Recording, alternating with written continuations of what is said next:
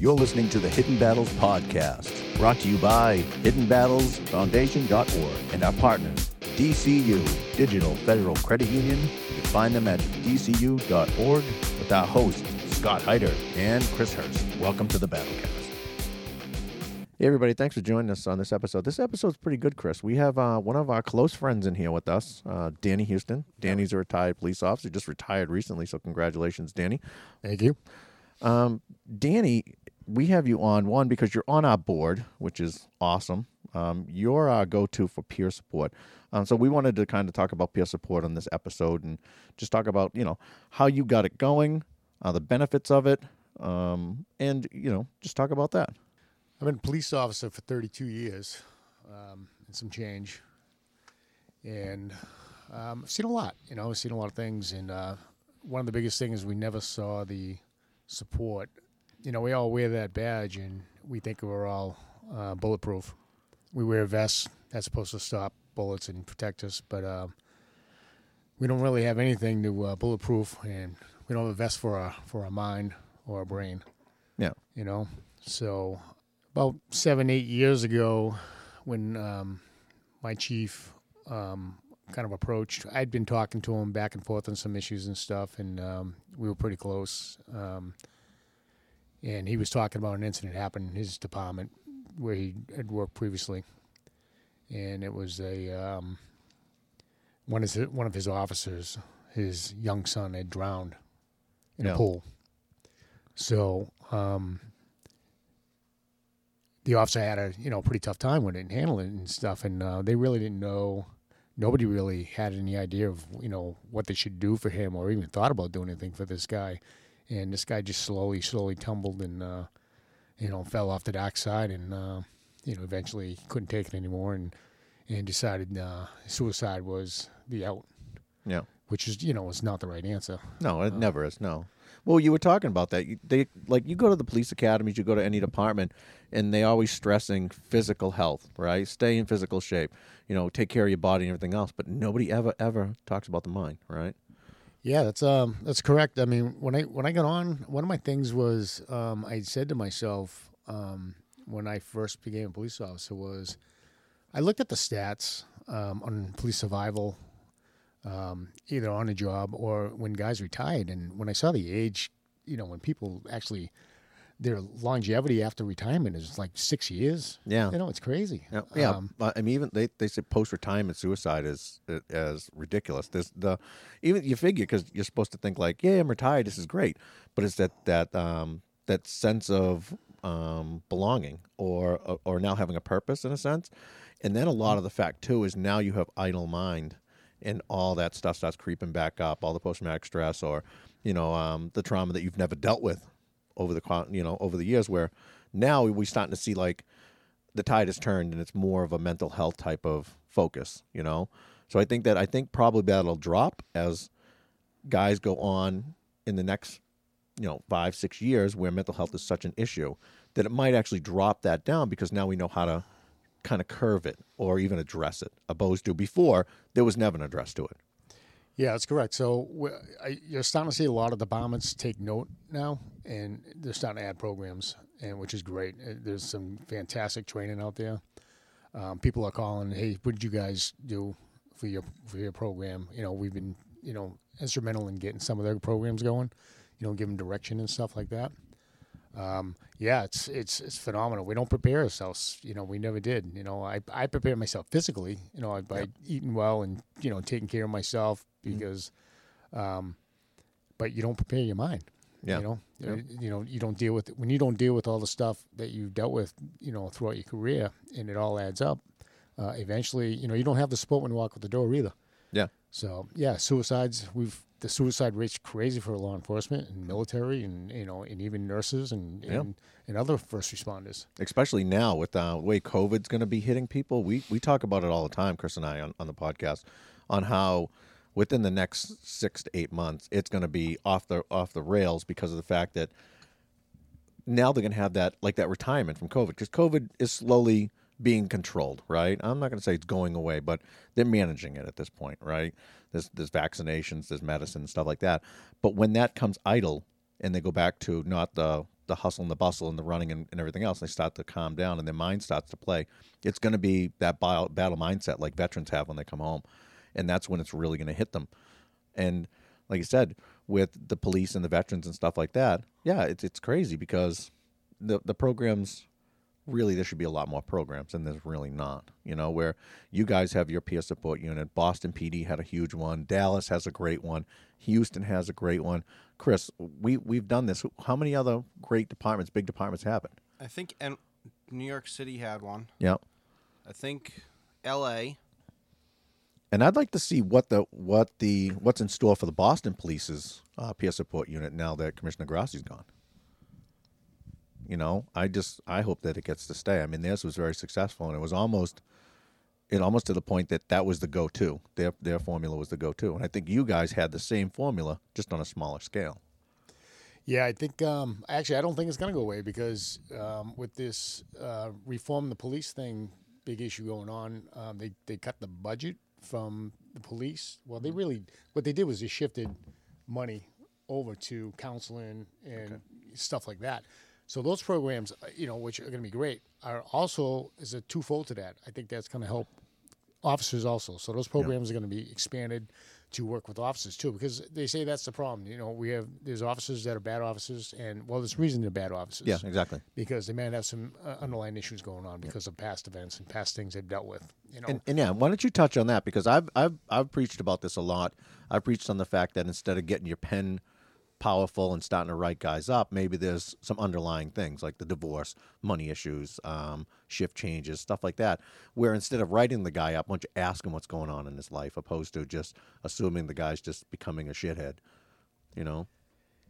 Yeah, part of our program, I saw it through my career. I mean, I had some issues myself where I had some personal issues. I won't divulge into my personal life too much, but I had some things that were bothering me and going on in my life, and a few of my guys noticed it. And when I was coming into work, they saw the difference. They saw I wasn't paying attention to guys. I wasn't talking. I was a good, happy, lucky, joking guy, and always good to go and stuff. And I was showing up for work. I was showing to work, but I didn't care. I sat there and went through roll call. I listened and didn't joke around and got in my car and I went off and did my thing.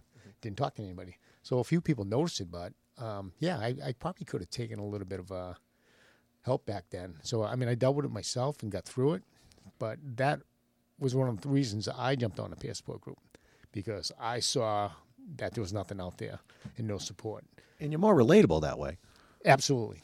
I mean, like, think about it. All right, I think of it this way. If you have somebody who is skinny, who's never, ever had an eating issue, would anybody that has an eating issue go and listen to that person? No. Okay. All right. So, like myself, I went through the same thing. I went through the fact that I had a bunch of bad calls. I was going through my brother's suicide. I'd gone through a divorce. And I went from being like the superhero cop of the year from AAA to being written up like every other week. And nobody even knew it. Nobody even saw the signs. I didn't know what the signs were. You know what I mean? I didn't know that I was going through a rough time. And then eventually I started talking to, I want to say it was you. And I started talking to a friend of mine who's a Boston cop, and then I started talking to my Army buddies, and they were like, yeah, there's something else going on there. And, and I think that was really when we started hanging out. Yeah, I believe so, yeah. Yeah. So, Yeah. I mean, and that makes us more relatable. I mean, we can sit there and say, buddy, I know how you feel, opposed to going, yes, and not having any idea what the hell they're talking about. I think it's better for people to open up to somebody like yourself and myself who have been through it and can say, hey, yeah, this is what I did, or maybe try this, or just talk, and listen. Yeah, especially when it's law enforcement. I mean, it's, guys, we it's a family, it's a brotherhood, it's a sisterhood, so we supposed to lean on each other and support each other and back each other. So if you can't turn to your brother or your sister, then, there's an issue. Why is that happening? So, that's something that's got to change. So, but back in my department, so when we got our program going, and my chief had come up to me and, he said, hey, listen, I'd like to get something going. And he goes, would you be on board? And I was like 200%. Yeah. Let's do it. Mm-hmm. So, he sent me for some training and stuff. And, we're peer support officers. It's me and one other individual. And we tried No, that's we can talk about that later. But building your team it's a tough thing to build a team sometimes because you got to get a certain person to be in there and do it. You can't just grab guys off the department and just say, "Hey, you're the passport guy." Yeah, you have to be trustworthy. You have to be approachable. You can't be somebody who fixed the captain's Wi-Fi and get that job. It's got to be. You have to be a fit for that job. Right. Absolutely. Yeah. Well, over 7 years, 8 years now, our program's been in place, and I've dealt with a lot of issues in the department. Stuff with alcohol, stuff with marriages. So run us through like a scenario. Like say for instance, all right, so you work late nights like a majority of your whole career, right? Correct. Okay. So you come in, it's 11 o'clock at night, you're about to start your shift, someone comes up to you and says, "Hey, I think Chris is having some issues." So run us through, how would you approach that, and what would some of the steps be? Well, so first of all, it's great that somebody would come forward and take notice. A lot of times people take notice and just don't say anything. And that's a problem. They don't want to be the rat too. Yeah. So I listen, it's big ears, put your big ears on and listen, and say, what are you talking about? What do you think's going on? And try to get as much information as possible. And if you think there's something really going on, then I would take an approach and I would talk to my other, get my other group guys involved and say, "Hey, listen, so-and-so approached me, thinks this officer's got something going on. We might want to reach out to him." So we'll reach out and we'll try to slowly enter, we have to gain his trust, the person's trust. Mm-hmm. So we try to do that and work around that. And like you said, I'm approachable. I'm a very approachable guy and stuff. And try to get a little background on somebody and try to, get into them and feel them out and finally have a conversation with them and say, "Hey, hey, I noticed, this or that, it's just a little concern, do you want to talk about it and go grab a coffee or something, and hopefully he'll say, "Hey, something, yeah, I am having a little problem here," and, hopefully that will come out and we go from there, Yeah, I mean, like the biggest key to thing I find that with dealing and helping with people is listening. There's a lot of people who think that they can fix people by talking and telling them what to do, and that's just not the case. You ever notice that? Like, if you have somebody who constantly cuts you off when you're trying to tell them a story, they're like, that is not the guy that should be on a peer support, because it's 100% listening. And I've told people before when I've talked to them, when you tell somebody that, they need help or they ask for help, you actually have to have them tell us or suggest what they're going to do to make themselves happy or how it's going to help them. I mean, you can all day long make it easy and say, "All right, so this is what you should do and you should do that." If you make them think about it, right? And if I'm wrong, just tell me I'm wrong. People tell me all the time, Chris. But I find that if you say to them, "All right, what is going to work for you? What options are you going to do to make you happy or to keep you here with us? Opposed to going home and doing something that's not the right thing to do. Where we go from here." And I find that works a lot. I mean, would you say that's one of your approaches? Oh, absolutely. It's like I said, you put on your big ears. So you can't fix their problem. They got to fix their problem. So exactly. You can give them some guidance to, if we see something that's serious and we have some connections to, maybe direct them in the direction they need to go, for some counseling or something, or maybe some support in some other field.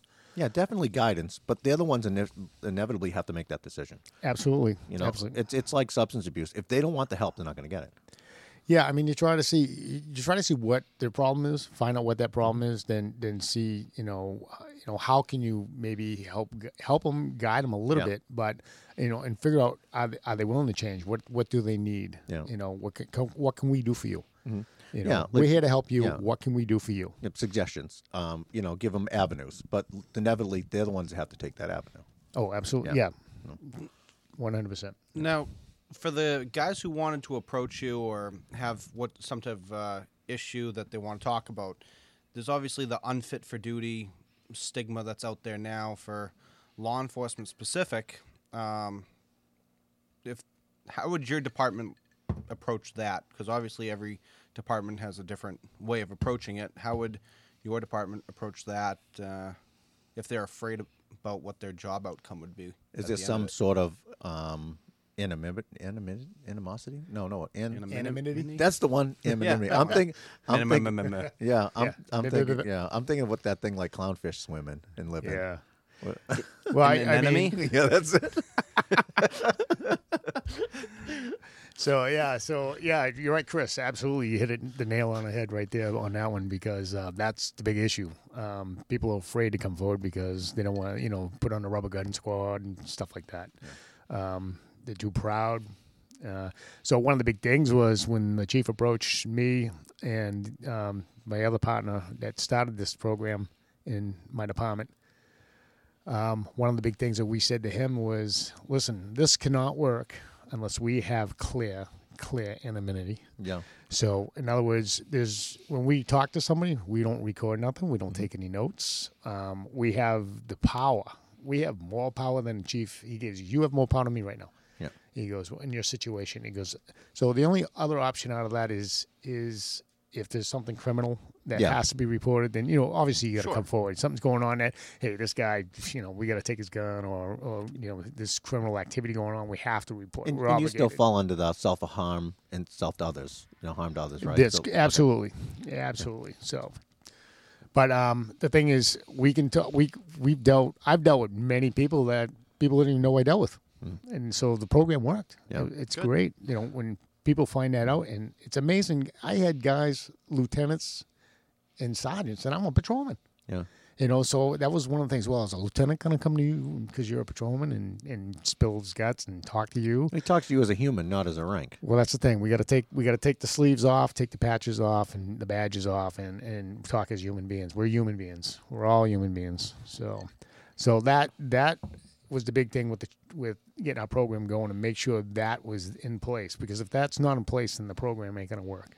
And for all those who aren't first responders and listen to our podcast, when we talk about peer support, we're not talking about people that are suicidal. We're talking about people that are going through a rough part, that are dealing with stuff that are just really affecting the mental health. It's not to the point like, Danny comes into work and somebody's like, yeah, that guy's going to, take his life today. It's not that. You're like, we see a pattern in their normal mental health that's changing, and it's not necessarily to the extreme that it's suicide. And as you said, it could be calling out sick. It could be showing up late for work. It could be, hitting the bottle. Yeah, that was my disclaimer. That not to think that Danny has a bunch of officers in his department that are contemplating suicide all the time. It's the fact that there's a mental health issue with post-traumatic stress or trauma or whatever, and that's kind of my disclaimer. That we just want everybody to understand that it's not every time that there's a mental health issue, it goes straight to suicide. There's many, many levels way before that. Yeah, that's what I was going to touch base, Scott, and kind of put that forward was that the suicide thing is we are there to prevent this suicide. When you get to suicide, it's usually a long ladder of steps of things that have been going on in your life that led you to that. So we're trying to get to that before it gets there. So, and that's the approach we have, because if we fail if we don't recognize those signs, we fail. Those signs, and if we just brush them off, well, guess what? They keep building. And guess what? It leads down the next thing we have an officer's suicide, or a nurse or first responder, or military. So it's the idea of catching things in the beginning, catching it beforehand, and you obviously firsthand, in your family experiencing that. So yeah, it's the big thing is catching. I've only had to deal with one individual in my department. It was a suicide situation. It was contemplating with a positive outcome, absolute positive outcome. Guy still got his job. Good. Yeah. Outstanding. And we protected him, and Awesome. we made sure that happened. Mhm. And Massachusetts got legislation that went through that it's offering more protection for officers with mental stuff and dealing with this peer support stuff too. So under this new bill that just went through, the reform bill, I haven't read through the whole thing yet, but I don't know how that's going to affect other things too. So, that's one of the things we have to look. I think we're going to see some problems down the road. What scared me a lot with the last first responder bill was the fact that they had changed the reporting from 2-prong to 5-prong. And that really bothered me when it came to, because they were saying if there was children present during, any sign of post-traumatic stress or trauma, like outbursts of violence and stuff like that, right? And then, so now you start to deal with, they're sitting down with their clinician, and the clinician only should report for the two facets should be self-harm, harm to self and harm to others. But then they changed it to alcohol or drug present. So now if he's talking to his therapist and he says, yeah, I was drunk, I came home, I started arguing with my wife, I started thinking about all these things. Now that guy has to report them, right? And then they were saying, so there was alcohol present, firearms in home. What police officer or what fireman doesn't have a firearm in home? So that scared me. And children present. So if you argue in front of, because you can say, honestly, who has never got into an argument with their wife or husband in front of their children, right? Usually because of children. And who doesn't, have a couple drinks at a cookout, the wife tells him it's time, or the husband tells him it's time. You had enough in the house, and they get into an argument, right? So those are the things that actually scared me about that bill. Okay. And I mean, rightfully so. That actually came up to the 3 down in Hopkinton, and that happened to those guys. So, which was great because we all live on the whole thing of in the Commonwealth of Massachusetts, it's case law, right? Those guys beat in court, they beat the municipality, so now it's case law. So now we can use that, blowing so-and-so versus Hopkinton. And that works too. But that was the only thing that scared me as far as when they did that reform that went through. Yeah, you wonder who they're trying to protect, really, when they start putting this stuff through. Are they protecting the officer, or are they just protecting the town and, the attorney fees and the lawsuits? Or being too cautious. Yeah.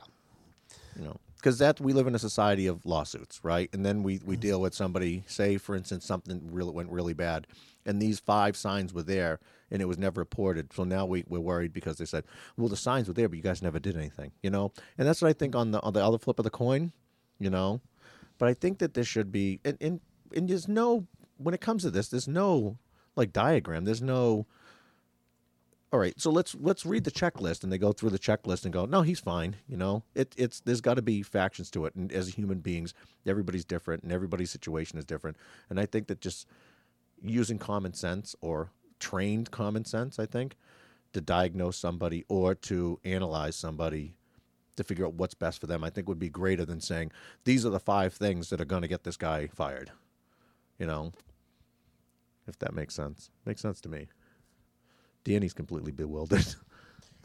Yeah, I just, I get, we need to look at, the picture, the full picture. You can't just look at one incident, that they respond to and think everything with the hell in a handbasket. Yeah. Let's see if there's really an issue. Is this just a one-time thing? Yeah. That happened, or is this a constant thing that's going on in this individual's life? Yeah.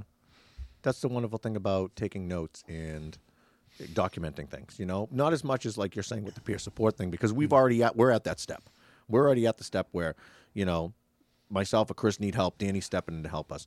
We already know we're at that step. But as far as like the 5-prong thing I'm talking about, at that point, you're seeing a clinician, so there's documentation. They're already taking notes. And as you said, as it starts to escalate more and more, opposed to saying the first time, this guy's been doing well, he goes to a family cookout, he's with people that he can't stand, like his in-laws or whatever, or she's there or whatever, and then an argument breaks out and she's telling her clinician, and then they're like, I have to report this now because it falls into that 5-prong thing. I think that's absolutely ridiculous, where as humans, and like you said, you have to look at it as, I think more in depth, with a clearer head than just saying, check the box, check the box, because alcohol, check the box, you know what I mean? Opposed to just using common sense, or like I said, trained common sense. Yeah, well, we're all human beings. Yeah, absolutely. We don't just go home and put a, put a uniform on a hanger and hang it in, and everything goes in there. Yeah, exactly. I said an Etch-a-Sketch at the end of your shift. It's all gone. Yeah, that's true. So, Danny, tell us what you do for stress. What do you do to relieve stress? I know before you used to play guitar. You're a singer. Yeah, I mean, my throughout my career has always been working out or running. I did a lot of working out, lifting in the gym and stuff like that. Then I actually got into the running thing, and I was a big lifter early in my career. I liked the gym, liked the weights, bulking up and all that stuff. Like every other gorilla out there. Mm-hmm. But then I found as I got older, I says, my joints and stuff don't recover as quick, with lifting the weights, So I started running. I went from like 214, and a decent lean 214 kind of, but to my acceptance, then I dropped down to basically like 180, Oh, from running. from running. I was, doing between 40, 60 miles a week running, And you did a couple of Boston marathons too, right? Yeah, I remember my first marathon I did. I said never do that again. But 7 Bostons later, Yeah. So yeah, I did 7 Bostons, and a couple other marathons outside of Boston. But yeah, and I actually, at that point when my last Boston, I ran a 3:30. So Oh, wow. it goes to show you that the running paid off. You got to put the work in. Yeah. And stuff. But yeah, so going out and running, and that was a big thing. And like you said, the music thing, anything, any hobby, anything that it takes you away from you can't think police 24/7. You gotta put it away. Yeah. You gotta get in touch with your family, get attached. Detach, I should say. So. But if I real brief, Scott, one of the things, you get a locker room. Yeah. Guys, especially new guys, come in. So I'd come in, roll call, getting changed in the locker room, and I'd come in and I'd change in the locker room, and these new guys would come in and be all walking in the door in a uniform, gun belt on. I don't know. First of all, you got to drive around the cruiser with your gun belt on all night. I ain't driving in my regular car to work with my gun belt on. But yeah, it's funny. You watch them all come in. They got the uniforms on. They're all spiffy and all that stuff. And one of the guys looks at me and he says, "Dan, can I ask you a question?" He goes, "Yeah, what's up?" He goes, "I noticed you don't wear your uniform home, or you don't wear it in. Is there a reason why you do that?" I said, "Yeah, there is a reason." I says, "Because at the end of my shift stays here. Yeah. I take the uniform off and it stays here. Yep. I don't take it home with me. Yeah. So, and that's the reason why. So, and you need to practice that. It's fine if you can wear a uniform, but you still got to leave your work here. Yeah. When you go home. You got to think on the other hand too, because I've talked to new guys. 'Cause I was an FTO, and I talked to new guys too, and I told them it's not safe to wear a uniform home, especially in today's environments where people are, There's a lot of people who don't think highly of the police. And then you're putting yourself into a situation where if you stop to get gas on the way home, you're just opening yourself up to anything, But then another thing, everything you've dealt with all day long, Is on searching that cars, dealing with people, homeless people, or dealing with people during medicals with bodily fluid and stuff, is now on your uniform, and you're going to truck that into your house. You're going to put it in your car that you drive on your days off with your family, that your child crawls across the seat with, And I would tell people all the time, just on a sanitary or even like just cleanliness thing, just don't bring it home with you. They have dry cleaning. You just leave it right there. The dry cleaner comes, picks it up, washes it, hangs it up, and you grab it the next day. Next 2 days. Nope, totally agree on that. Yeah. But no, but the aspect of is like you said, leave it at work. That's your disconnect. That's you punching out. It's like Fred Flintstone sliding down the Brontosaurus and having the friggin' bird bite the goddamn, granite tablet. You're done for the day. Leave it there. Yeah. Nobody knows what the hell I'm talking about if you're under the age of 40. Yeah, and just to retouch, I said when I say leave it at work, I mean leave most of it at work, but it doesn't mean you can't go home and talk about your day. Yeah. Because that actually helps you out too. You need, if your spouse, if you can't talk to your spouse or maybe another family member about your day, well, guess what? That's what helps you. Yeah. By talking about it. And it also helps them understand what you've been through that day. Like if you come home and you're miserable and they're like, "What's wrong?" And you're like, "Nothing." And you're yelling at them. Well, why don't you come home and say, "I dealt with this, I dealt with that, I dealt with this." And know what they're going to usually do? All right, you know what? We'll give you like some time to yourself or go relax and watch some TV or whatever. And I've always found that worked for me. But a lot of guys go home and they shut it down. And even we've gotten calls from individuals like, or we've been at events and they're like, "Oh, my husband doesn't talk about anything." And it's like, well, ask him about his day. Ask him. You don't have to go into details. Ask him how his day was. And then like Chris and I have said too is when that spouse comes home, give him 15 minutes to decompress. Don't let Junior run up and jump on their lap and start harassing them. Although, they're very excited to see mom and dad, but just give mom and dad a couple minutes to just kind of like acclimate back into the safe zone, or hanging out and being quiet, or the chaos they call their life. Yeah, I kind of call it the work your way into it. Yeah. It's the soft approach. When your husband or your spouse comes home from work, and all of a sudden you've been waiting for him to go home because guess what? The credit card bill just came in, and he just bought something that you didn't approve of or don't appreciate it, and now you're gonna like, what the hell did you just buy this month? You don't even know what his day was. He could have just had a gone to a child that choked and died call or something. Yeah, absolutely. So hey, find out what his day was like first before you approach that way. Oh yeah, you attack him like a dog coming to the door. Yeah. No, I agree. But yeah, so we were on, Danny and I, back before COVID, we had actually gone and we were going to start the music therapy course for Hidden Battles, and COVID hit, obviously, and that kind of squashed that. But that's actually going to be in the making again as soon as COVID goes on vacation or decides to find another place to rear its ugly head. But so that's one thing, like I said, Danny and I had gone through, and we thought that would actually be really good, being music and musicians. Well, I wouldn't say I'm a musician anymore. And Danny, I'm not sure if you are anymore with that finger. Yeah, hey, I was excited when you approached me about that concept, and who wouldn't want to who's been sitting there and saying, "Hey, I've always wanted to try the piano, always want to try the drums." Yeah, exactly. When you told me the concept of what we were going to try to put together, and I went, "Wow, that'd be fantastic." Yeah, so our music therapy program that we came up with, and I always say we, I never say I, because there's no I in team. But we came up with the concept of working with a music school that teaches a whole array of musical instruments. And we said, why don't we have an open house where somebody can come in and try any instrument they want? Like some people may say, you know what, I want to be a drummer.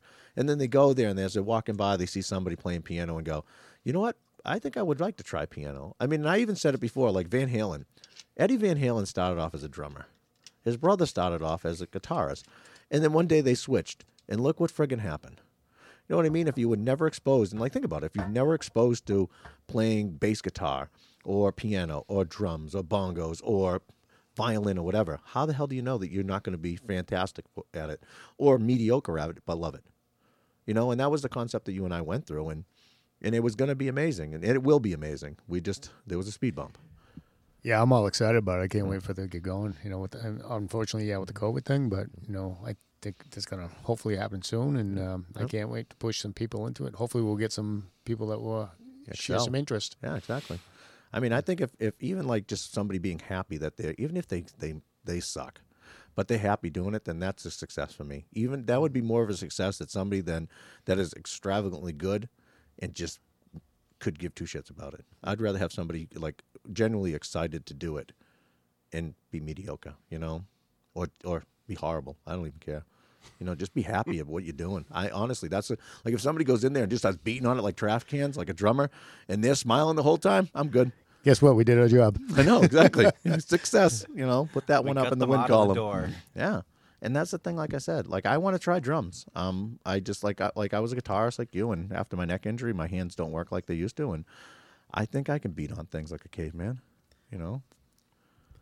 Yeah, I play guitar, but I'm a terrible guitar player. But Yeah. now, even when I amputated my fingertip off, I'm even worse.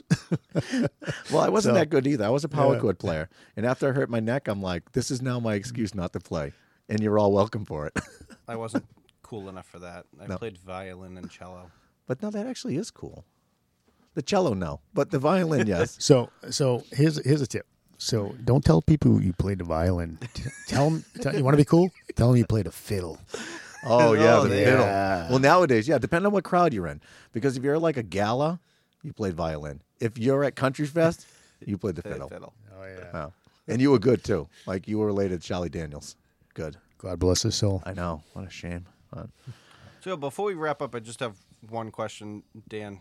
Obviously, Danny, peer support individuals aren't clinicians or anything else. But let's say hypothetically, I was a new officer on the road, and I'm having some personal issues, some mental health issues.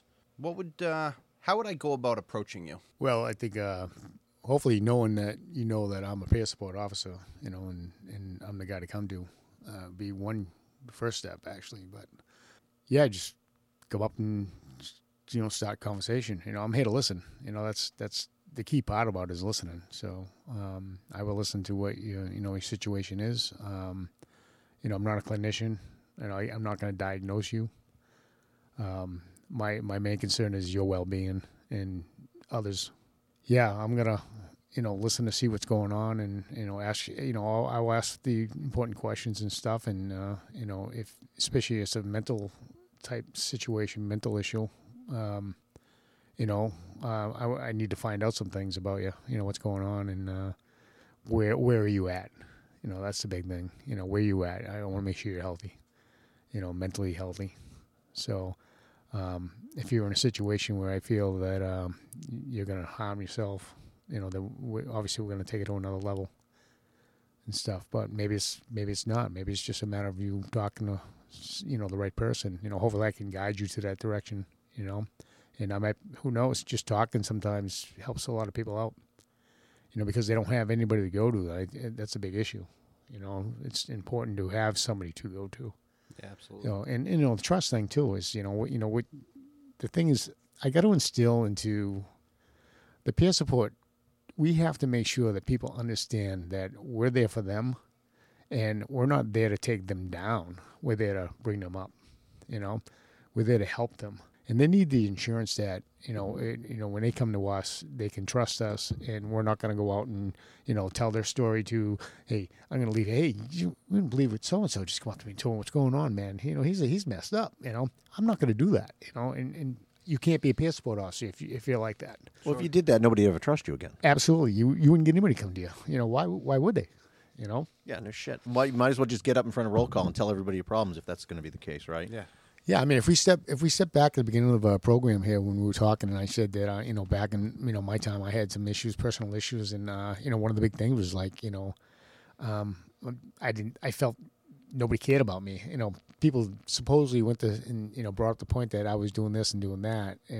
That's great. Actually, they were concerned, but my attitude was when I was approached and said somebody was brought it up to them.